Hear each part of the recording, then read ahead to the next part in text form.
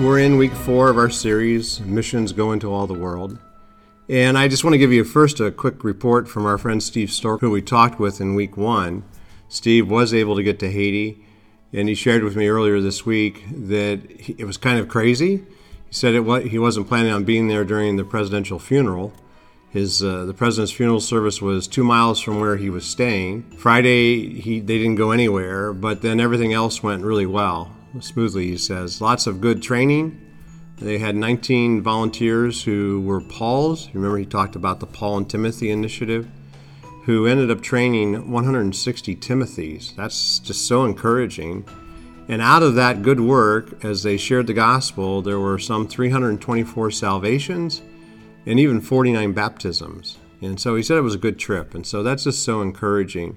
And again, we're looking at this idea of what does it mean to go into all the world? Now, then we talked to Jeff Fernandez in week 2 about Cuba. And last week we took a turn and looked at this new book that's coming out, because I think as we move into this new season for the church, both the local church for Linden Road and for the church universal, what God's going to require out of us is going to be new and different. And we need to be equipped for that. That equipping last week was to understand that all of us together, young and old, there are these questions that we're all asking. Our friend Kara Powell and Brad Griffith the book was released this week to much accolades and lots of conversation that I've seen on the interwebs. The title of the book is 3 Questions That Change Every Teenager. And remember last week as we unpacked it, it was the idea of who am I? The second idea is where do I belong or fit in? And then the third was really what is my purpose? Where can I make a difference?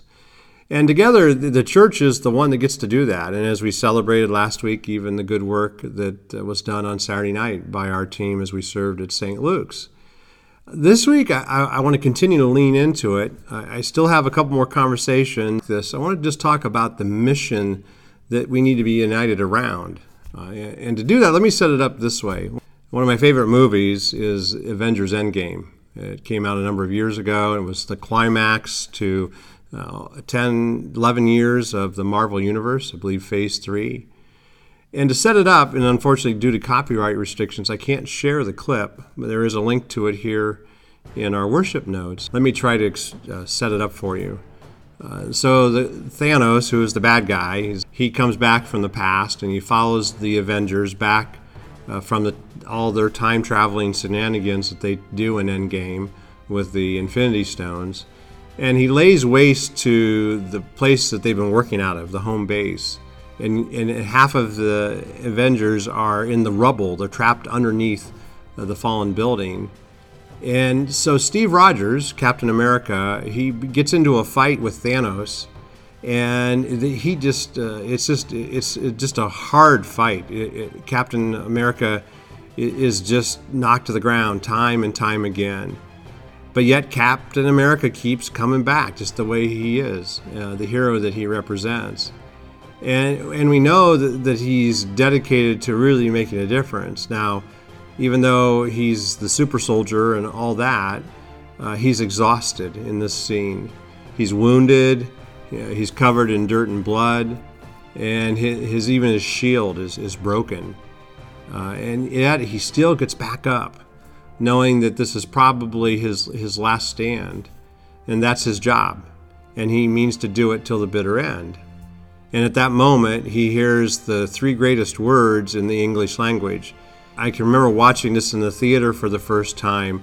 At this particular scene, in that moment, in a subdued voice, Captain America hears, "On your left." And then what happens, and in a theater, people erupted with applause and with shouts. It was like being at a football game. It was incredible.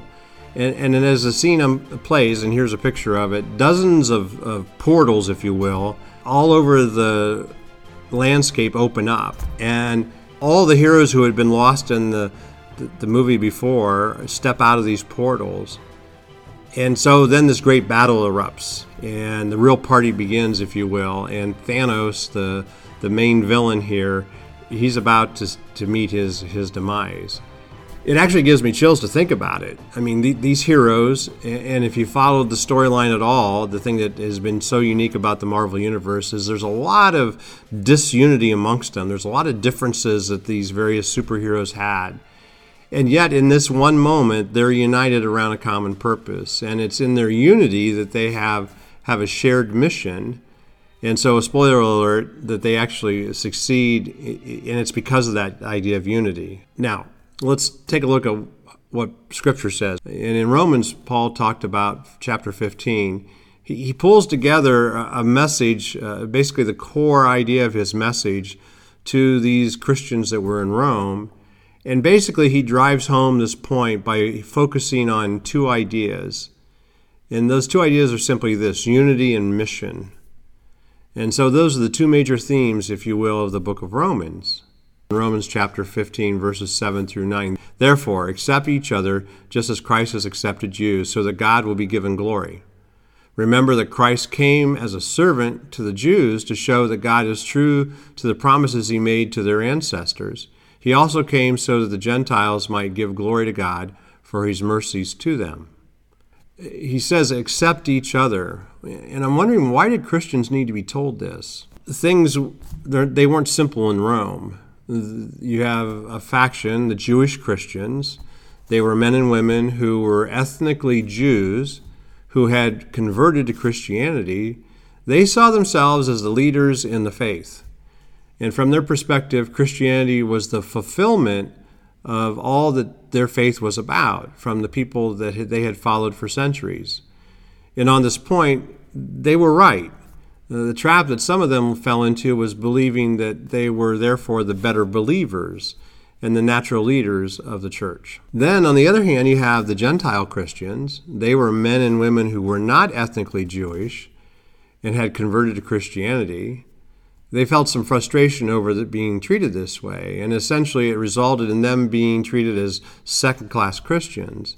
And if there was a difference of opinion, the Jewish Christians treated them as though they were automatically wrong. And so it's interesting, throughout Paul's writings and throughout the book of Romans, Paul had been confronting this tension, which is why Paul opened with this word of the scripture we just read with the word therefore. Because you see, that means that this is the culmination of what went before, what he's already said. And so what does he say? Accept each other just as Christ has accepted you. And then he reminded them again that Christ came to both the Jews and the Gentiles. In verse 13, Paul continues his thought. He says here, I pray that God, the source of hope, will fill you completely with joy and peace because you trust in him.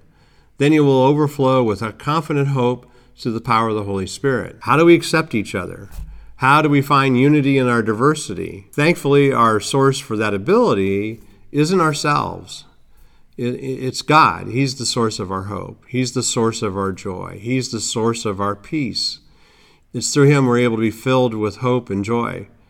And as our hearts are transformed, and they're transformed more and more to become like Jesus, we become people who overflow with hope and joy. And the natural response to that is peace in our spirits. So let me ask you this. When you're sitting in your car and you see that person next to you explode in anger because they didn't get through the light on time, was it really about the light? Or when someone rips into the person working the register at a store over the mask policy, are they really angry with that individual? See, the anger is coming from something else, isn't it?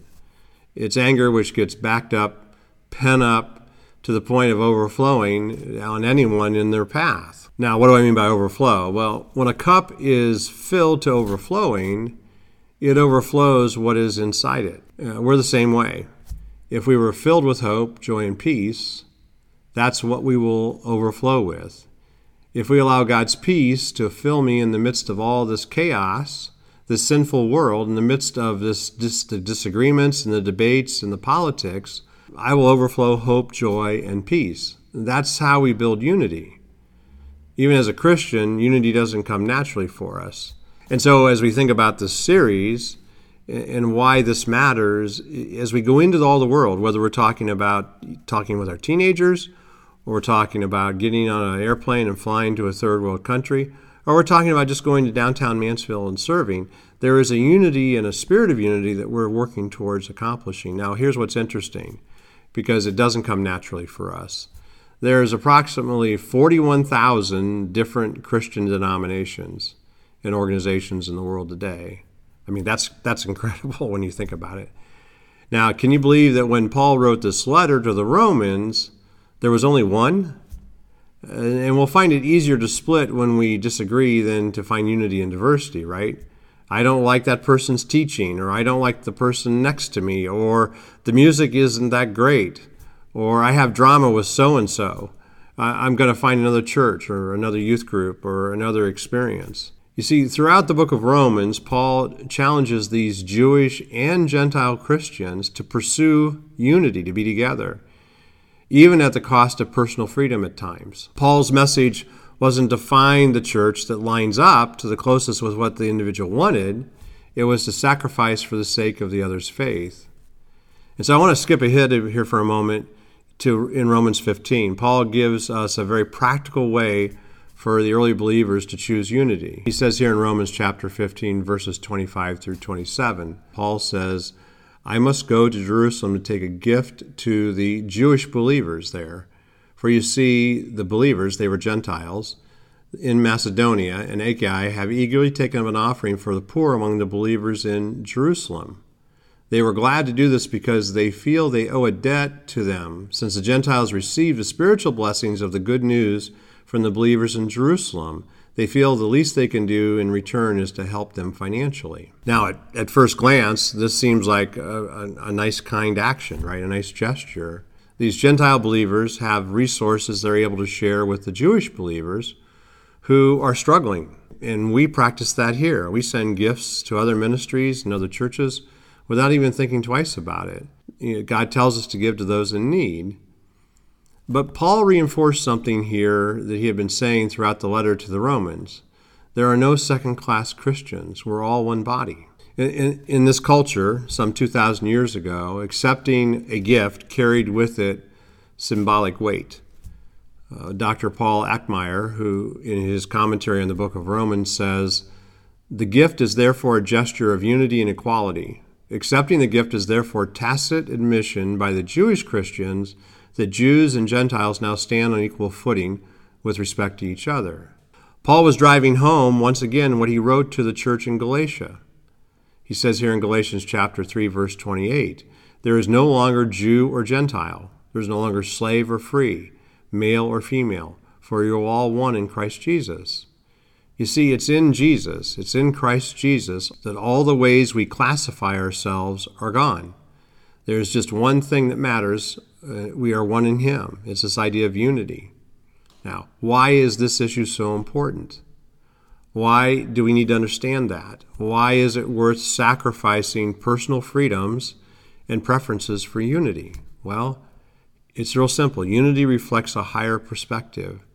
It's a greater confidence. It enables believers to both see and pursue the mission that we've been called to. Pastor Tim Keller writes, gospel unity within the church and gospel mission to the world, these are the two of the great themes of Romans and two of the great passions of Paul's ministry. Now, the gospel mission to the world was Paul's driving message. The fruit of unity is the mission. We are called to live with a purpose, to live on mission, and one of the greatest distractions from that mission is disunity. In Romans 15, Paul sums up his calling, all calling we each share. Paul says in Romans 15:14 through 20, I am fully convinced, my dear brothers and sisters, that you are full of goodness. You know these things so well you can teach each other all about them. Even so, I have been bold enough to write about some of these points, knowing that all you need is this reminder. I love Paul's encouraging words here. Yes, he had to call them out on these areas that they needed to grow in, but he was convinced that they were full of goodness. So Paul was confident that they were headed in the right direction of what he challenged them to, just as I'm confident that you are headed in the direction we are called to. We just have some things we still need to work on together, right? Paul goes on to say, For by God's grace I am a special messenger from Christ Jesus to you Gentiles. I bring you the good news so that I might present you as an acceptable offering to God, made holy by the Holy Spirit. Again, Paul emphasizes that this does not happen under our own power. Even the Apostle Paul, author of so much of the New Testament, he was the missionary who took the gospel to the Gentile world. Even he was only able to do so by God's grace. He was only able to do so by the power of the Holy Spirit. And it's so easy to be overwhelmed at times by the task that we're called to reach the world, to be God's representative to those around us. As we've read our prayer for missions, right? It's the Great Commission, and yet there is much to that can weigh us down. Now, there was a book that came out back in the 80s entitled What to Do When Your Mom or Dad Says Clean Your Room. And in that book, it talks about basically starting with small victories. It told the reader to first make the bed, and then pile everything on the bed, and finally start in one corner of the room and clean. It meant that the room felt clean right away. It meant the room was clean right away, which would then give a sense that there's some progress happening. It also made it less overwhelming, I'm sure, to put away everything that had been dumped on the bed. So what's the connection with cleaning your room and this? Well, Paul says that we are special messengers from Christ Jesus to the world. But instead of thinking about the entire world, or the room, if you will, how do you start? Well, you start in your corner. You're going to have a sense here, since we've come back to in-person worship, as we've been walking through these series, How to Bless Our Neighbor, looking at the power of the Holy Spirit, and now with our missions go to all the world, how do you do that? You'll remember back when we looked at the word bless, you begin first with prayer, right? You start in the corner. It's something simple. Who are the 2 or 3 people that you know that you wish were connected to the local church? And then you begin praying for them daily. And you ask God to work in their hearts, and then you ask God to give you wisdom, and then you ask God to give you an opportunity to share with them what you believe. And do you want to hear a surprising statistic? 82% of those that are not connected to a local church say that they are at least somewhat likely to attend a church at any point if they're invited by a friend. So Paul goes on to say in verse 17 here, so I have reason to be enthusiastic about all Christ Jesus has done through me in my service to God. Yet I dare not boast about anything except what Christ has done through me, bringing the Gentiles to God by my message, and by the way, I worked among them. They were convinced by the power of the miraculous signs and wonders and by the power of God's Spirit. It's not about us striving to figure out how to make it all happen. It's about us trusting the Holy Spirit to do the work in someone's heart. But we get to be there for it. That's the cool thing. We get to be part of how God accomplishes his mission. Is there nothing greater to be enthusiastic? It's an incredible gift to be present and witness God's transforming work happening in someone's heart and life. Even last week, as we talked about the third aspect of the questions that young people are asking, what's my purpose? And we're reminded that there's a story that God's writing, and if we're faithful to lean into what he'll do, he's going to work in and through us. Paul goes on to say, what? I have fully presented the good news of Christ from Jerusalem all the way to Lyceum. My ambition has always been to preach the good news where the name of Christ has never been heard, rather than where a church has already been started by someone else. You see, and this is the thing you need to sit on for a moment, is that he says, I am a messenger, and my ambition has always been to preach the good news. Now, I love the language that Paul uses in this passage. This is a man who understood what was most important: God's mission to restore creation to himself, to see his children brought back to him. And we are called to that same mission, to see the world around us with God's eyes and with his purpose. C.S. Lewis, the great author, once said in a sermon, there is no ordinary people. You have never talked to a mere mortal. Nations, cultures, arts, civilizations, these are mortal, and their life is to ours as the life of a gnat. But it is immortals whom we joke with, work with, marry, snub, and even exploit. immortal horrors of everlasting splendors. That's a pretty heavy understanding, right? See, C.S. Lewis is saying that we are surrounded by people who are immortal, and it's those immortals that God wants to restore to himself, because you got to be reminded that this world is preparation for the life to come, and that it's far more important than the mortal things that we allow to distract us and take us away from what God desires for us. So it's really this simple. And let me just wrap up with this idea. It's about we need to pursue unity, we need to live with purpose, and that you need to start in your corner. So this is what we're called to do. This is what it means to be a Christian, to be a Christ follower. Again, last week, the idea that understanding who we are in Christ and that Jesus makes us enough. And the idea that it's this faith community that we're a part of, not just Linden Road, but it's the larger capital C church that we get to play a part in. And hence the conversations we're having with individuals like Steve Storkel and what's going on in Haiti, or Jeff Fernandez of what's going on in Cuba, and the others we'll be talking to in the weeks ahead.